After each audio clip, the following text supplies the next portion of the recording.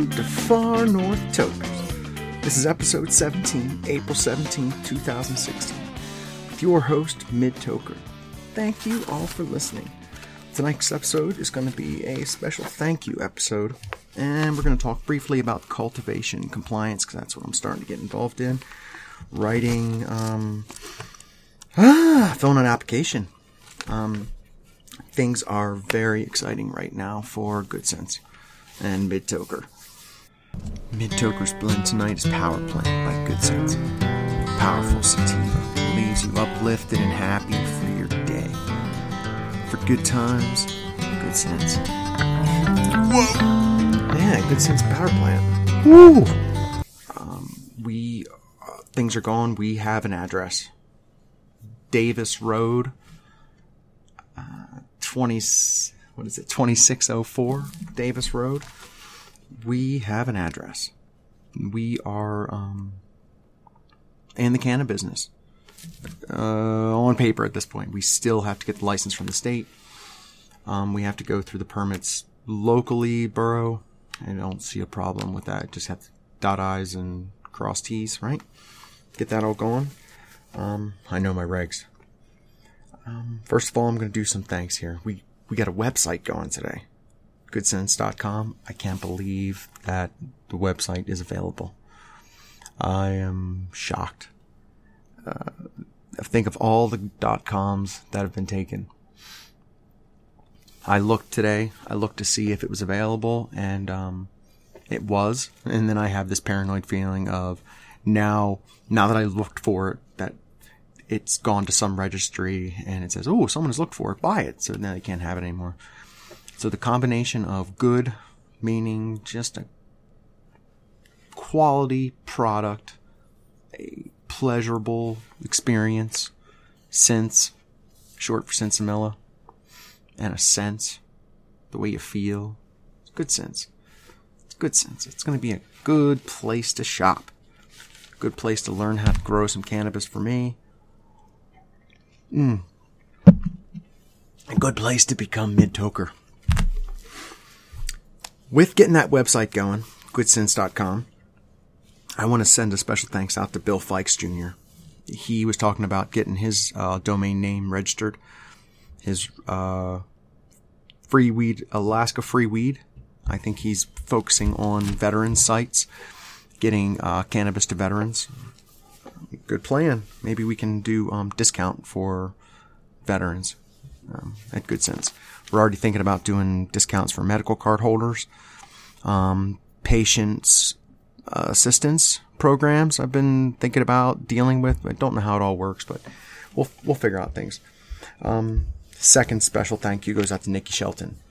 Met her at THC Club, which I'll send a special thanks out now to Marcus Moores for letting me do one of my first podcasts about his club, THC. Too bad about them, but I look forward to them coming back. I met Nikki there. She was talking about just doing stuff. She was giving me kudos for just getting the podcast going. And she obviously seemed like she wanted to get something going too. And now she's got her guitar thing. She posted her first guitar playing. That was pretty cool seeing her for the first time, just jamming out something she created right then. I look forward to seeing her learn and grow. Next, Kevin Canales. Cannot wait to meet this man. I hope to meet him our 420 party. He has, from the very first episode, been giving me encouragement to keep on going with the podcast. So, Kevin, can't wait to meet you and toke out. Frank Turney. Frank Turney, he inspires me to speak out. His radio personality, hearing him on the radio all the time, talking to him all the time. I'm going to get him on Far North Tokers much more in the future. And then finally, before I get into really the meat of this podcast, thanks for a long time, huh? Dan and Danielle, thank you. We are going to get something good going at Good Sense. We have something going now. Great.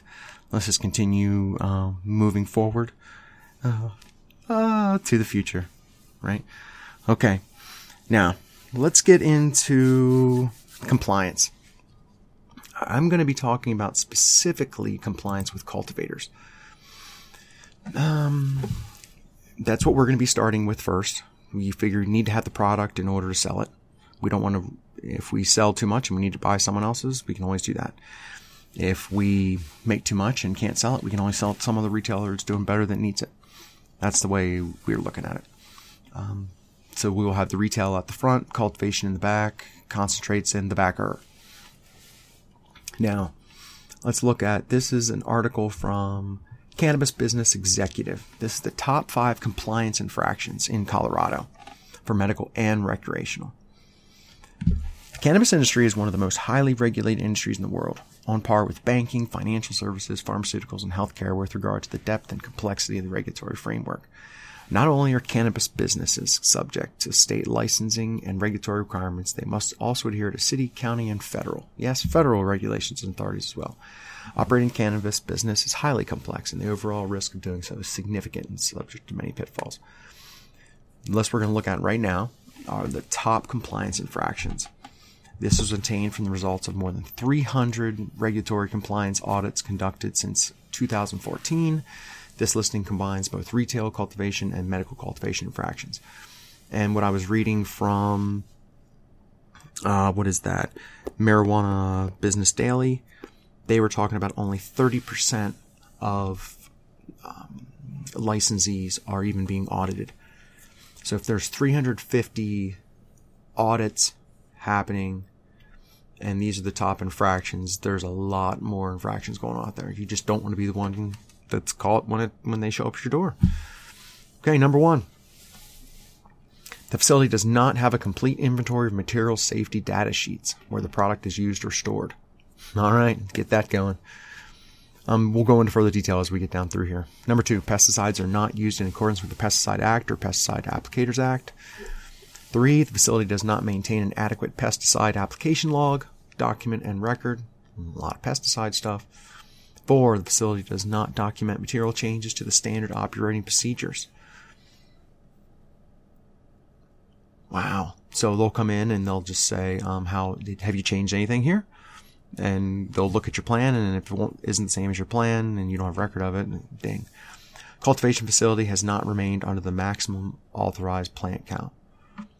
They're growing more than they're saying, so we won't have that issue. But small cultivators will. I guess Colorado, they have a limit on their plants. We're only limited by space, so whatever you can get fit in the space. So we got that. So let's look at pesticides. There have been numerous flower-infused product and concentrate recalls in Colorado. If banned pesticides are found during mandated testing, the state may issue a recall. Product recalls are costly, as the items must be pulled from all locations and taken back to the originating licensed premise. At that point, the recalled product is placed under administrative hold and is eventually destroyed. The documentation of application of pesticides during the cultivation process is another common area of noncompliance. Each time an application of chemicals or pesticides occur, detailed information must be logged regarding the application, chemicals involved, approved applicator number, employee who administered the application, and so on. Records, right? Noncompliance in pesticides is one of the most heavily fined violations in Colorado.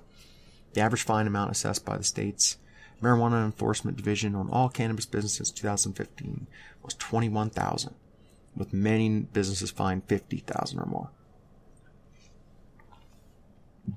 Cross-contamination.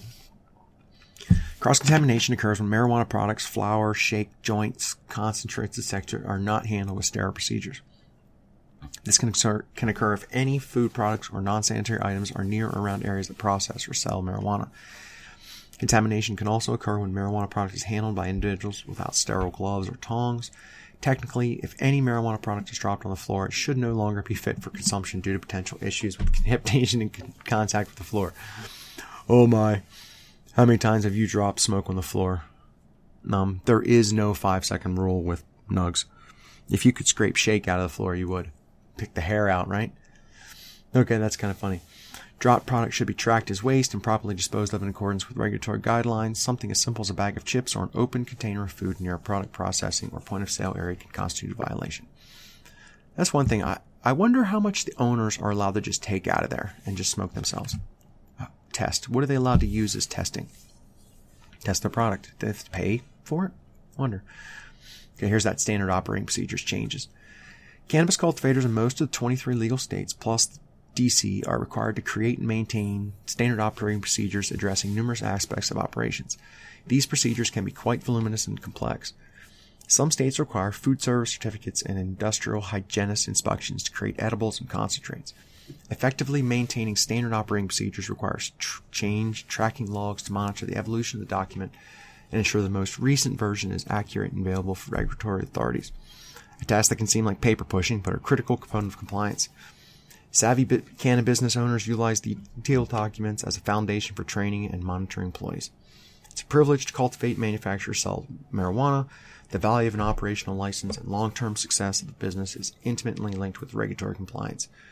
That's my job. I'm going to make sure everything is being in compliant. That's the good defense. The offense is having a good product. Defense is going to be being in compliance. Full holistic compliance for each license will help businesses obtain bank accounts, attract investors or partners, establish good faith with regulators and community members, as well as significantly reduce the risk of fines, administrative actions, and or possible closure of the business. Just 5, in this industry, compliance must be viewed and embraced as a strategic advantage. Yep, like I was saying, it has to be viewed as a defense. Same as you're going to have an offense of having a good product, good sales plan, marketing, location. You need to defend all that. And by defending all that, that is what compliance is. One of the things we have to make sure is we train our employees. They have to make sure they're being compliant. If they're messing up, that can cost us because we didn't train them well enough. Handler cards coming out soon. Everyone's going to be taking that class. A lot of money right there. One of the big issues with compliance is many people are coming out of the dark, coming out of the black market. And you have to be careful of you're used to breaking the law. And you just let a little slide, push a little bit. You don't report this. You don't track it when it's this high. You don't report your waste. You pick it up off the floor. Used to breaking the law, it's going to be easy to continue to break the law. But with compliance, you could be shut down and you waste all this time, work, energy, and future success.